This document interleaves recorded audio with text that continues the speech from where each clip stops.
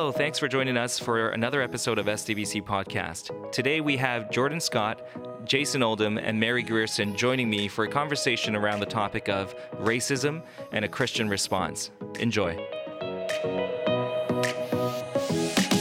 All right, thanks for joining us for our second episode 2 of this SDBC Podcast. Today we have Jason Oldham, our Director of Worship Arts. What's up? And we have Mary Grierson, our Community Life Coordinator. Good to be here. And we got Pastor Jordan Scott, our Executive Pastor at SDBC. Glad to be back on the show, although I am still waiting for the baseball cap that I thought was a part of my contract to be on your next show, but we can talk about that after. If you don't get that, you got to watch episode number 1, or at least listen to episode number 1. My name is Paul Park. I'm one of the pastors here at South Delta Baptist Church, and we get to talk about many things, of course, the Bible, culture, our community, society, and things like that. This is another platform for us to have these conversations and discussions. I thought today we would tackle a conversation around a topic that's been on many people's minds for the last few weeks. We're now a few weeks removed from the tragic death of George Floyd, and also the ensuing social movement that we're continuing to see, not only on social media, but just on the news in general, in every aspect of life. And I'm seeing protests, not just here in North America, but in major cities all across the world. And this has really started a good conversation, I think, around this topic. But I thought we would talk about this too, from a Christian perspective, a biblical perspective, and from what we see as a church. But I guess let's start with our personal aspect of this. How did George Floyd's death, the tragic death, but also what we saw afterwards in our communities and our society, how did that impact us personally? So Mary, do you want to start us off? How did this impact you? Yeah, for me, I was immediately just struck by the reality of living in a sin-marred world, the brokenness, the reality that these things do happen. And so right away, I just felt really charged to think of how am I living in this world, and what can I do to be part of a positive change and to see equality for all and unity for all. And so I took out my Bible and I started just researching what God has to say about this. And I found in Galatians 5, it says, "For you are all called to freedom, brothers. Only do not use your freedom as an opportunity for the flesh, but through love serve one another. For the whole law is fulfilled in one word: you shall love your neighbor as yourself." And so I just started pondering my own life and praying, and God just began to reveal in me this reality that approaching a subject like this, it's so easy to get defensive and say, oh, I didn't do anything. I don't need to apologize. I'm not part of the problem. When, yes, maybe that's true, but also in a whole nother side of that, the way that we can approach this as Christians and people who want to love like Jesus is just to come with an open hand and a soft heart posture to approach the situation and say, how can I listen? How can I learn? How can I understand better? And that's where I am right now, just pondering the word and just trying to have that posture of an open heart and open hands. Yeah, no, that's good. I mean, there's a whole systemic part of this, systemic racism, and we'll get to that more later, but it also impacts us individually, right? Mm-hmm. Just because it's systemic doesn't mean it doesn't hit us personally, and it doesn't have a personal weight or burden, I guess. So I think we're kind of feeling similar to that. Jace, how about you? How did this impact you? Yeah, emotionally, you start out you watch the footage, which the footage of the actual incident is just horrendous. Mm-hmm. And then you're shocked and you're kind of numb with it. And then sort of the reality start to set in. And then you're kind of disgusted that this happens way more than even what the media is showing. So yeah, sad, frustrated, angry, convicted. I think we all look outside at all the stuff, and then we naturally start to look inside, hopefully start to look inside at how we have, in small ways or large ways, propagated the problem. And so that's kind of where I'm sitting right now, is this knowing that this issue is constantly an issue, praying for it never to be an issue, and then searching my own heart to kind of see where I am either not doing enough or ignorant or lacking humility. So, yeah. In that, trying to just have a steady mind, not being overwhelmed, but then just thinking about practically what next steps I can take to do what God has called me to do. And specifically in the church, how to encourage the church, this beautiful group of people that gather together, how to encourage the church and be a voice to help others realize the next steps that we need to take to make this issue end, to make this sin. I mean, I know the world is going to be filled with sin until Jesus redeems it all. But how do we be part of that redemption now? Because I do believe that's what God's called us to do as the church, be part of that redemption, be part of the movement of the Holy Spirit to work against the evils of the world. So, Yeah, and use some words that are tied to emotion, right? Like disgusted, sad, or frustrated, angry. But again, you've also talked about how we need to move forward with it. We can't just let it just be an emotion and then move on. Sometimes we do that, right? We let it be a good, happy moment or a sad moment in our lives, and then we just move on from any kind of event, right? But then this is one of those events where we don't really just move on and not let this event change us. When I first preached a sermon right after, this became a big issue, I kind of prayed there that, God, I hope this isn't just a blip in history, that this would actually cause our societies, cause our culture to move forward in a better way. So Jordan, for you, how does that look like? How do you engage as a Christian? Just as a Christian person, how do you engage with this personally? What does moving forward look like for you?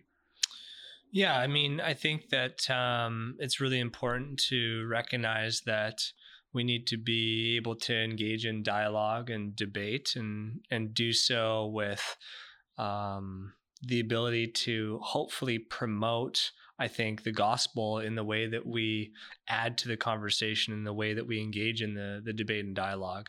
What does the gospel have to say about this issue? What does the gospel have to say about a number of different social issues? What does it mean for us as Christ followers to illuminate Jesus in the context of something like what we're seeing happening in the US right now? And I think that when we start to think like that, not only does it challenge us to be gospel proclaimers, but it also challenges us to begin thinking through how do I go about proclaiming the gospel?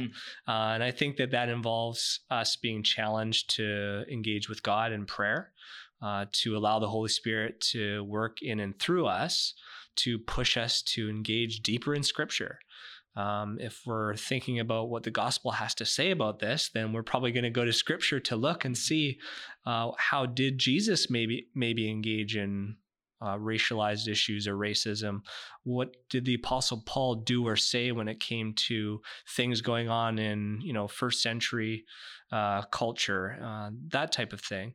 And I think that engagement with Scripture should hopefully also push us to engaging in culture as well, to be able to figure out and research and think through what are some of the nuances to this issue that we're seeing in the States, to allow that emotional reaction to hopefully push us into a place where we can engage in discourse.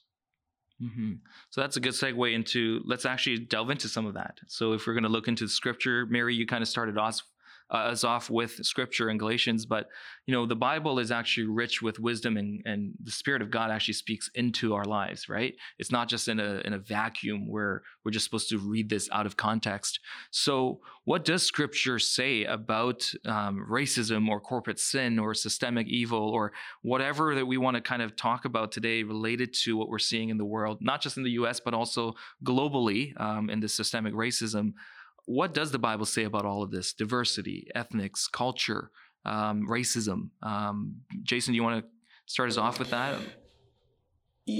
Can I maybe start at the heart? Not so much diving into the issue, but just the issue of who we are as humans, as God's creation.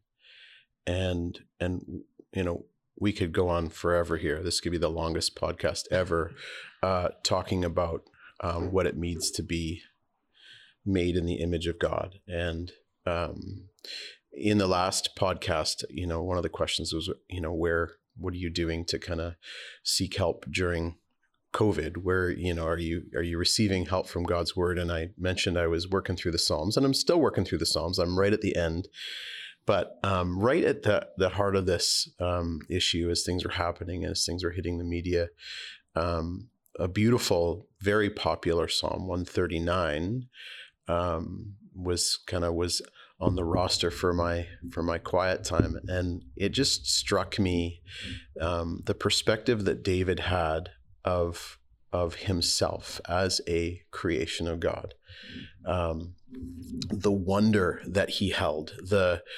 sacredness of humanity, of being knit together in his mother's womb. And I could almost sense, and I just sat on this psalm for a couple days, actually, just kept rereading it. And so all this to say, we have to start with this foundation that all life is a beautiful creation of God. We've done our part in messing it up. We've done our part in the problem of sin and rebellion and unfortunately, all of these problems in the world, and specifically the horrible issue of racism and inequality, has come out of that. But coming back to this wonder and amazement of who we are as God's creation, and being in this place of humility, and knowing that that God has put his fingerprints on us, and to hold this value, to hold this grace that God has given us by making us. And so some of these words are just incredible. And talks about, it doesn't talk about just the wonder of humanity. It talks about a comparison of the wonder of who we are and the majesty of God, and how we can't go anywhere without him. We can't hide over here. We can't go over there. And God knows where we are. And just that comparison of who we are and who God is, and the wonder that we find ourselves in. But really at the end, where it caught me was just where it finished it up, where it says, just search me, God, and know my heart, and try me and know my thoughts. See if there's any grievous way in me, and lead me in the way of everlasting. I find it interesting that David found himself at the end of that, and all that wonder and amazement of who we are and who God is. And he even goes into this little snippet, and I don't understand it. If this is a song, it would get tossed out as a bad bridge in a song, because he goes into this rant of hating evil in the middle of it, like gets through it, and then all of a sudden, God, I hate what you hate. I hate the evil in the world. And man, I was just like, it just spoke to me on this issue of the injustices and the sin and the evil that we see in this world, in light of how beautiful we've been made to be, and in light of how we are supposed to treat each other. And he goes on this rant of how he hates evil. And then he ends with this sort of plea: God, search me, try me, know me, lead me in the way of everlasting. And so it was really a profound 2 or 3 days of rereading this psalm, and seeking out kind of what it means to be human, what it means to be all created equal and beautiful and in God's image. And then going from there, living in this place of, God, help us, please, we need your mercy. Help us move forward as your beautiful creation in the way that you've called us to live. So that's kind of where if I could speak to just the foundation of it. God has created us equal and beautiful in his image, and that is the place we have to go from there to get into these conversations about all of things like. Yeah, absolutely. If Genesis 1:26 and 27, the us being made in the image of God is true, if we believe that to be true, then we also have to be offended and deeply angry, I guess, at this notion of the dignity of a God or an image bearer of God to be taken away from them. life to be taken or dignity to be taken, or someone with the image of God not to be treated with such honor that they are worthy of, not because they're good in and of themselves, but because they bear the image of God, because that's how much value God has placed on us, right? So every time we have like self-hate and, self criticism and stuff, when you get down, I try to urge our Christian brothers and sisters saying, hey, Christ thought you were worthy of him dying for you on a cross. That's how much he loved you. And that's the value he puts on your life. Not because you did all these fantastic things, because he is love. And for someone to now go against that and say, no, he's not valuable, she's not valuable, whatever, then that should deeply offend us as Christians. And that's where I think some of the frustration, anger comes out of as a Christian, knowing that, like David's saying, like this weird bridge portion in that song, like he hates sin, and so do we. Even though we engage in sin ourselves and we are leaning on the grace of God, at the very same time, we want to see righteousness. Of course, that is a very natural reaction for all of us. Mary, how about you, as you delve into Scripture, as you try, like you said earlier, to make sense of this in light of Scripture? Where are you going? What are you hearing? There's two main places I was going just preparing for this. The first one is pretty much the entirety of the book of Galatians. I mean, it's in Galatians 3 that we get the verse about how we are one in Christ. There is neither Jew nor Greek, slave nor free, male nor female. We are all one in Christ. Mm-hmm. And then the second place I go is just directly to looking at how Jesus ministered when he was here. Jesus, by all accounts, is the greatest advocate for people and the greatest teacher of what justice and mercy is. I mean, he ministers to the lepers, he ministers to the Samaritans, he ministers to women, all these people who are sort of slightly outcast or treated completely unequal. He sees them and he hears them. And that's why in both my conversations and my personal life, I just keep coming back to the fact that Jesus, his humility. In Philippians, it talks about how far he humbled himself, even to death. And so then when I look at what I need to be doing, the conversations I need to be having, humility is something that comes to the forefront of my mind, because it is who Jesus was. And that's how he was able to see people and hear people and love them, because he was able to humble himself. Yeah. And I don't think there's any greater example than Jesus himself. Yeah, absolutely. Jesus actually walks into a scene when he comes here on earth for his earthly ministry. He walks into a scene of systemic racism there, right? Samaria, like that's a deep-rooted systemic racism right there. And he walks into it. And he's, as far as we know, he's one of the only rabbis who literally walks on Samaria's land.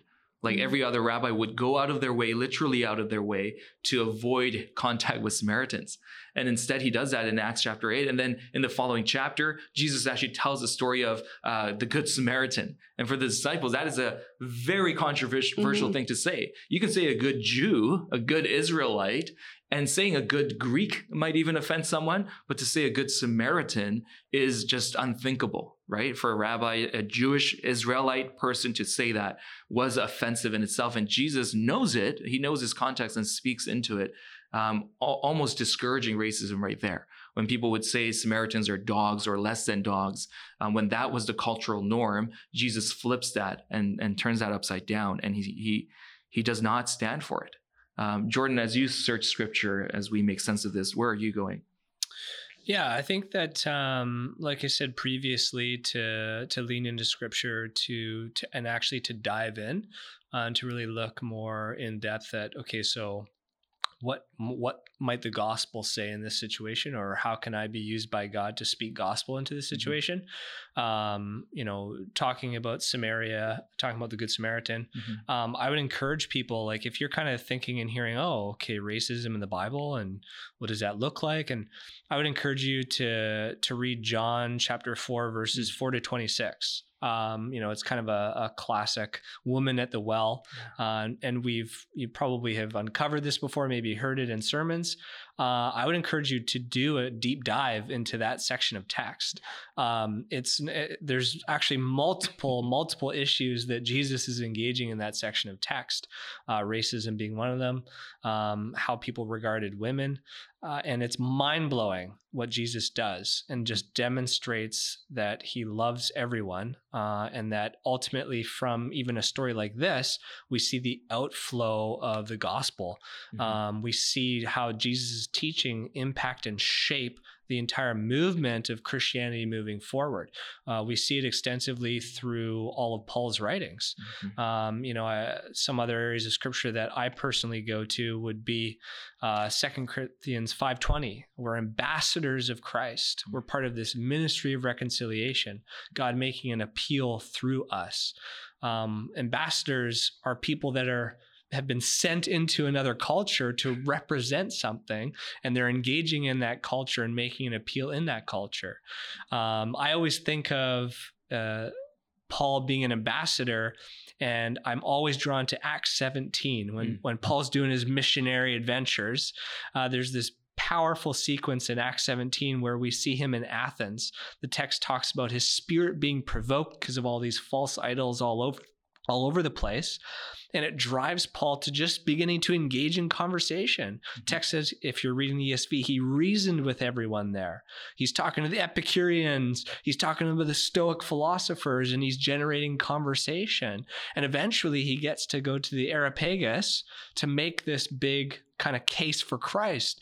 And it's brilliant what he does. He doesn't just argue his position. He actually presents God using what he's seeing in their culture. He draws in their poetry, their poets, and ties in saying, hey, you've heard your poets talking about this. Well, let me tell you who they're talking about, even though they might not realize it. They're talking about God. It's brilliant. And I think that, right there, John 4, read that, begin there. If you want to understand what it looks like to be an ambassador of Christ, what Paul's talking about there, I encourage you to read Acts 17, both powerful ways that you can engage in the Bible and start to challenge yourself and think, okay, I'm reading this.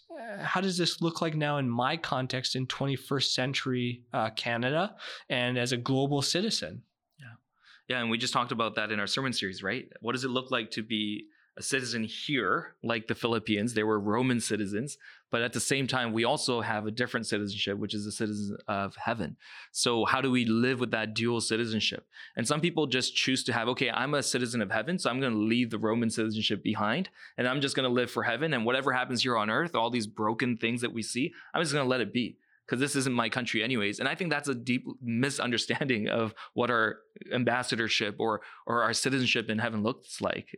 We actually are dual citizens. We're citizens of, in our case, citizens of Canada, wherever you are in the world. You're citizens there and you're citizens in heaven. So it's a dual identity that actually one informs the other. Our citizenship in heaven informs the way that we live as citizens here on earth. But we have so much scripture that we could head into, right? I just want to point to something that you guys have been touching on already, but since we're in Philippians, we've preached through this just a few weeks ago at our church, but the Christ hymn.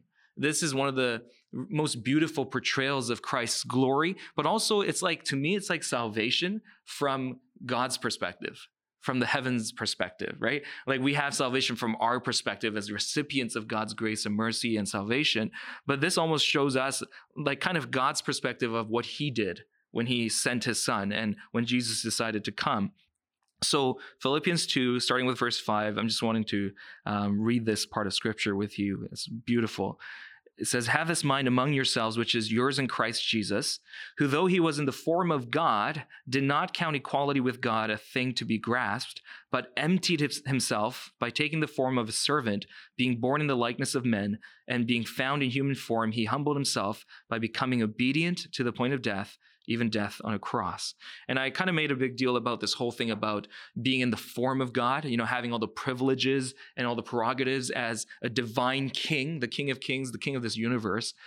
And then at the same time, emptying himself of all of that to come here and minister to us and use the privilege that he has, not only for selfish gain, but rather for serving others, serving people whom he loved.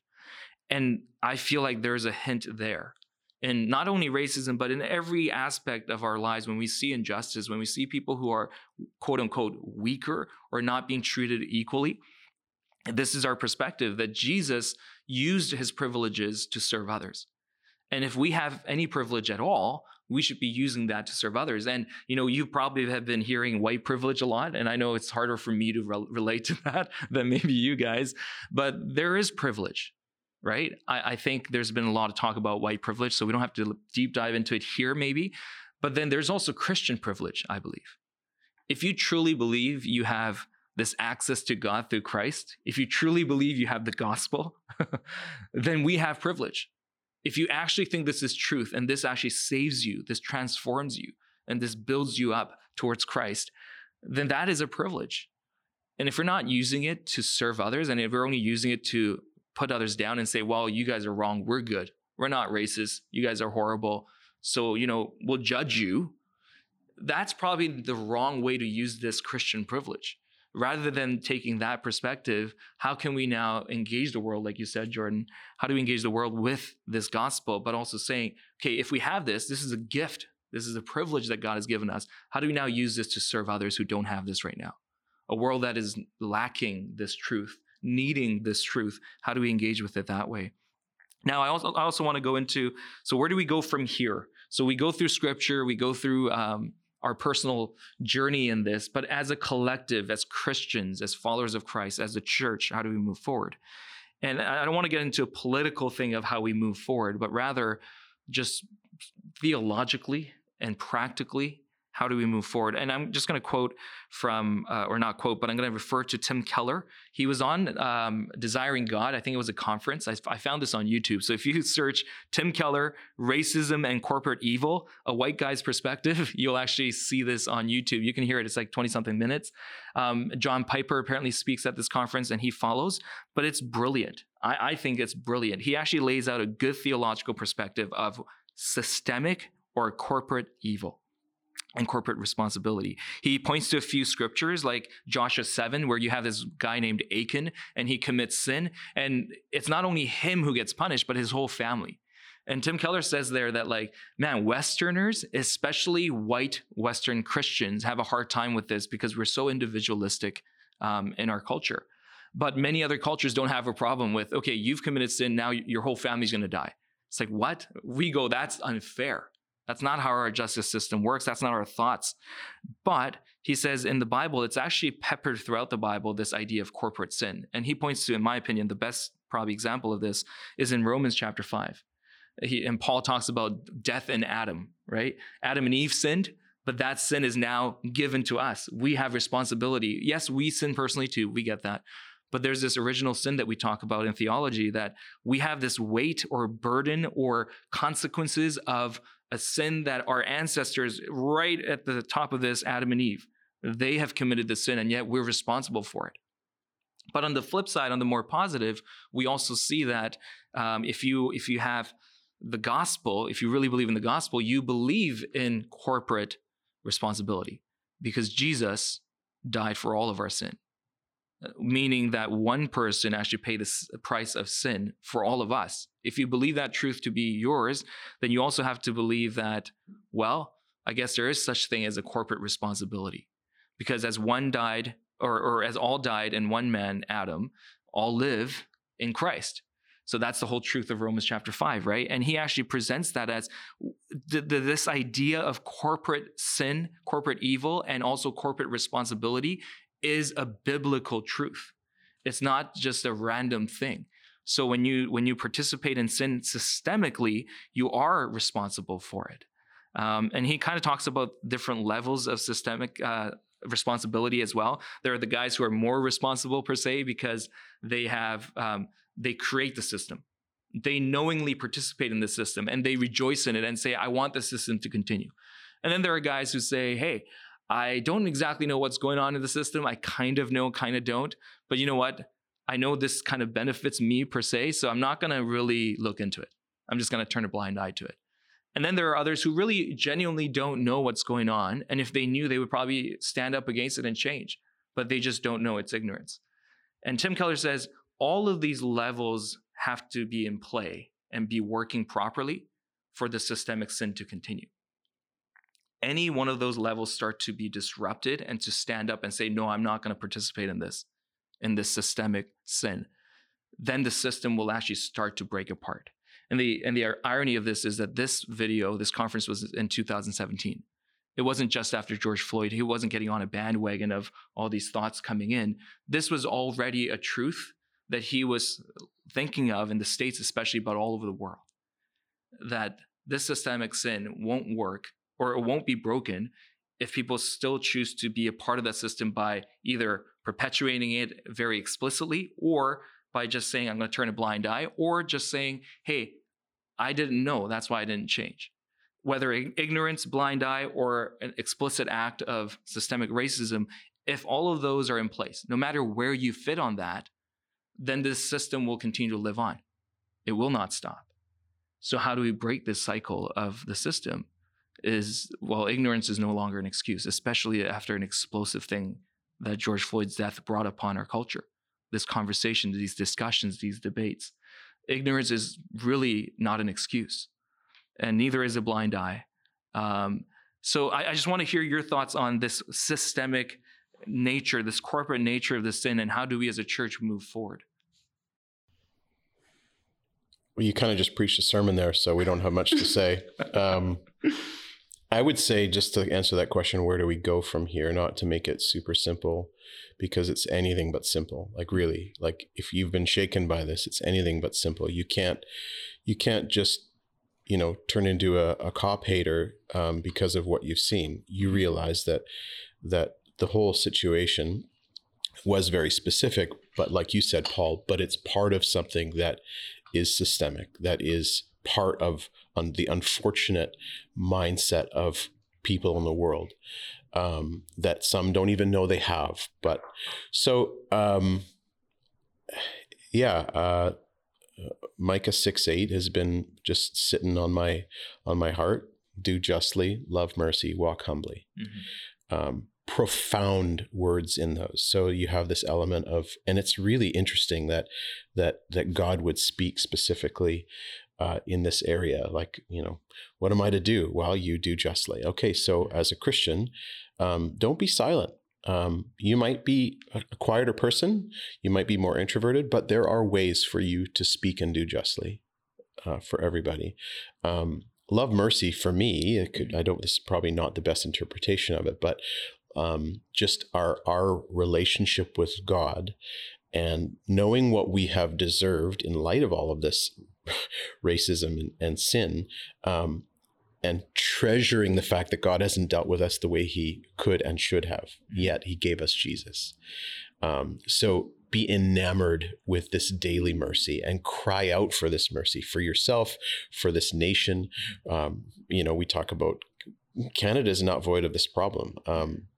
The way this nation started is an embarrassment. We have done our own fair share, and we do our own fair share of racism. So how do you back up, speak justly into that, continue to love mercy, the grace that God gives us, and do it in a way that's humbly. I get it. There's lots of passion and there's lots of voices, and sometimes we need to hear the shouts, and sometimes we need to hear those whispers. But personally, and I think as the church, we need to walk humbly. We can't just assume that because we've read this and we should be above this as Christians, that it's not our problem. It is. The church has been, sadly, the church has been guilty of so many of the world's problems in the name of religion, horrendous things. So that humility, that posture of humility will allow us to keep our eyes up and trusting in God to show us the areas of our lives that desperately need to change so that we can truly be light. Mm-hmm. So I know it's maybe too cliche for this, but if I could hold on to those three right now, I think I would be in a good start to see some positive change happen. Mm-hmm. Mm-hmm. I wrote down just a couple of practical points that came to my mind through the different research that I was doing. But one thing in a bunch of different talks and videos I was watching, one thing that kept coming up is the small fact, but the power of starting with your sphere of influence, starting with yourself, starting with your family, having conversations about race and justice and what the Bible says about these things. Do them in the sphere that you can control. You can't necessarily control what's going to happen getting involved in a big, heated social media debate, but you can take responsibility and control for your own family, for your own self, for your heart. The second would be to, like Jordan said, and like I also mentioned, to read scripture. The Bible is full of truth, obviously, truth and stories and wisdom, whether from Paul, Jesus himself, it talks about this matter. And that was something I was actually convicted of, because I find we often read the scripture through the lens of what we're needing out of it. So if you are depressed, you're going to maybe read the Psalms and all the lamenting scriptures. But because I've never felt like I'm persecuted for my race, I've never read the scripture through that lens before. And it was powerful how much the scripture specifically has to say about how there is no room for racism in Christianity in the Bible. And so, yeah, read scriptures. What were the two you mentioned? So John chapter 4, verses 4 to 26, women at the well. That's a good one. Yeah. Yeah. So just reading scripture. Another one is, this comes across the topic of just learning about the African Americans in our country, and it's just to diversify the voices and the narratives that we learn about. I was thinking about the books in my library, the preachers I listen to on podcasts, and they're all white. So I've just been trying to... Well, wait, I'm not white. I hope you're listening to my sermons too. Fair. I am listening to your sermons, but just... You count, but you don't count. But yeah, just diversifying the narratives and the voices that we're saturating ourselves with. And then lastly, like Jason mentioned and I mentioned before, a humble posture. I think it's often underrated, but just it is who Jesus was, and it's who we're called to be as well. Yeah. Jordan, anything to add to that as we move forward? Yeah, I mean, I think what Jason and Mary have shared is on point, and I think I'll go watch the Tim Keller thing. Thanks for not sharing ahead of time, but I'll go take a look. But I think one thing I might want to add, and I don't know if this is exactly on topic, but we need to be aware that we are living in a time when discourse, especially public discourse, has kind of died. Yeah. Depending on kind of your upbringing or background, something that I often think about is the educator author Neil Postman wrote a book called Amusing Ourselves to Death. In it, he essentially, and this came out in 1985, and it's remarkable how much he projected where we are today. You think of mediums of communication like Twitter. I think recently they kind of bumped up how many characters you're allowed to use, but it's not a lot. You think about social media, social networking platforms. They're not designed to have robust debate and discourse.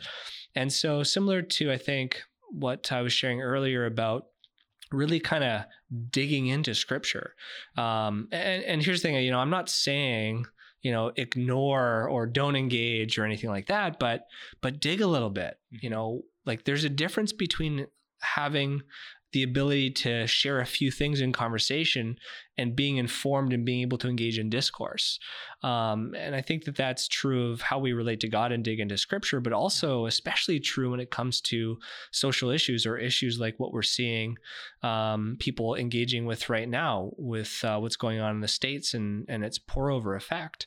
To actually take time and read and read multiple sources. First year university, one of my sociology professors said, hey, if you really resonate with this specific view that aligns perfectly with yours, seek out the alternative perspective, read and engage with it. And not just from this person is an idiot, but actually thinking through critically and going, okay, what are their points? How can they add to the conversation? And I think that if we move forward and take those initial steps, I think that we will start to see change take place in our spheres of influence and maybe even within us and how we're approaching these issues. And maybe not necessarily just looking at it from our limited perspective, but engaging in broader perspectives that will hopefully allow us to be ambassadors of Christ and to speak gospel into some of these issues. Yeah, absolutely. And, our church vision statement is love like Jesus, but we have 5 sub-tenets, I guess, sub-points of that. And one of them is engaging culture. And it's hilarious for us to be, if any of us are saying, hey, I'm not racist, so I don't need to really talk about or research this or dig deeper, whether into scripture or hopefully scripture and studying what other people are saying in discourse. If you say that, if you have that perspective, basically what you're saying is that subtenet that we have to engage culture isn't important to you. Because if you want to speak into a brokenness or a pain or something that our culture is grieving or lamenting right now, we must equip ourselves both with scriptural and gospel truth, but also what are they feeling? Are we listening at all? Right? Like Paul listens in Acts 17, the example you gave, Paul listens and reads and perceives and even asks questions. And some of them, I get it, they're rhetorical, but a lot of time it's genuinely studying the culture and being a part of it that gives them access into speaking wisdom and truth. And so for us, I think if we want to engage in culture, we need to also be humble listeners. And you guys all mentioned that. I want to leave our podcast with this thought, and it's an open-ended kind of thought. So I don't know, it's a little bit risky to end like this. I've been studying Philippians a lot throughout this series for our sermon. And I've struggled with this one concept that I saw in one commentary where Paul, the writer says, Paul is intentionally shaming people in Philippi for correction. And I thought, that goes against everything that I would do as a church pastor, right? Remember when he calls out names like Euodia and Syntyche, like two women who are not getting along? Like that's very shameful now. If I preached a sermon saying, hey, you and you by name, you guys got to get along, that's already shameful. But then back in those days where it's a shame and honor culture, that is so shameful and offensive. And yet he does it. And this commentator, he actually writes, he says, Paul knows this. Paul's a part of this culture that knows shame and honor. He uses it in his rhetoric, and he does it still. There's this one sense as moving forward, I'm still wrestling with it. This is why it's open-ended. I don't know. I haven't come to a conclusion of what do we do with that fact that it exists in Paul's teaching. Therefore, it's inspired by the word of God, by his spirit. And there's an example of us saying sin is not acceptable. And there's a certain level of shame if you participate in it. The excommunication that we see in the early church, that's outlined in the book of Matthew, things like that. I don't know. I don't have a perfect answer to it. How do we make sense of that and apply it to our current situation? But us saying, I'm not racist, so that's okay, or I'm not this, whatever social issue that we're talking about, I'm not saying we all have to be an activist in every aspect of life, but we do have to come to a point where we no longer allow sin to be glorified or even okay. And I think we have numbed ourselves to a certain extent by saying, as long as I'm not sinning, if other people are sinning, it's okay. Our deeply individual society has caused us to say, as long as I'm not sinning, it doesn't matter if my brothers or sisters are or my neighbors are. And it's almost offensive for us to speak into anyone's lives like that. But the very nature of church goes against that. And the very idea of accountability, like even when you used to lead youth groups, accountability groups, and it's in our core, that's a very big part of it. And that's, again, love like Jesus, speaking truth. And do we fear the aspect of shame so much, even in our society, that we would not bring ourselves to speak up? And I wonder how this conversation around communities and in our society about not only racism, but just all the things that has been, I guess, released and unleashed, I guess, for us to talk about now. I wonder how this is going to move forward. But I think for our church, for STBC, this is something that we must ponder on and do our homework on and continue to engage, like we said, humbly, gospel-centered, gospel-focused, and at the same time knowing that if it's sin, how do we go about dealing with sin in our lives and in our culture? But anyhow, I think this is something for our hearers and viewers to kind of ponder on. Hopefully that gives them some food for thought, and this whole conversation has given them some perspective from our church's perspective. I know that Canada is a different country, but like you said, Jason, we have our own share and our own history behind this. So we're not exempt from talking about this and considering this and prayerfully asking God to lead us through this. So why don't we just do that now? Jordan, do you mind just closing this podcast with a word of prayer? Yeah, definitely. Let's pray. Father God, just thankful for this time that we have to talk about this important issue and to allow it to lead us into all sorts of different areas in Scripture in terms of our walk and path with you, informing our discipleship. Lord, I just pray, God, that this would be an opportunity for us to reflect, think inwardly, to consider where we are in our walk with you, how often we're engaging with Scripture, what it looks like to be informed by your word, and that, Lord, it spurs us on to then take steps forward, God, engaging in discourse, engaging in dialogue and debate, being ambassadors, thinking about how the gospel can speak into this and how the gospel informs how we speak into this, Lord. I pray, Lord, that ultimately we would see you working in and through us, and that this would present opportunities for us to point the world to you, a God that loves the world, a God that wants to see the world reconciled, a God that wants to work in this world in unique ways, Lord. And I pray, God, that through whatever it is that we do, we would see people coming to faith in you. We pray all this in your name, Jesus. Amen. Thanks for listening. We hope today's episode was inspiring and encouraging for you. May God bless you as you go about your day.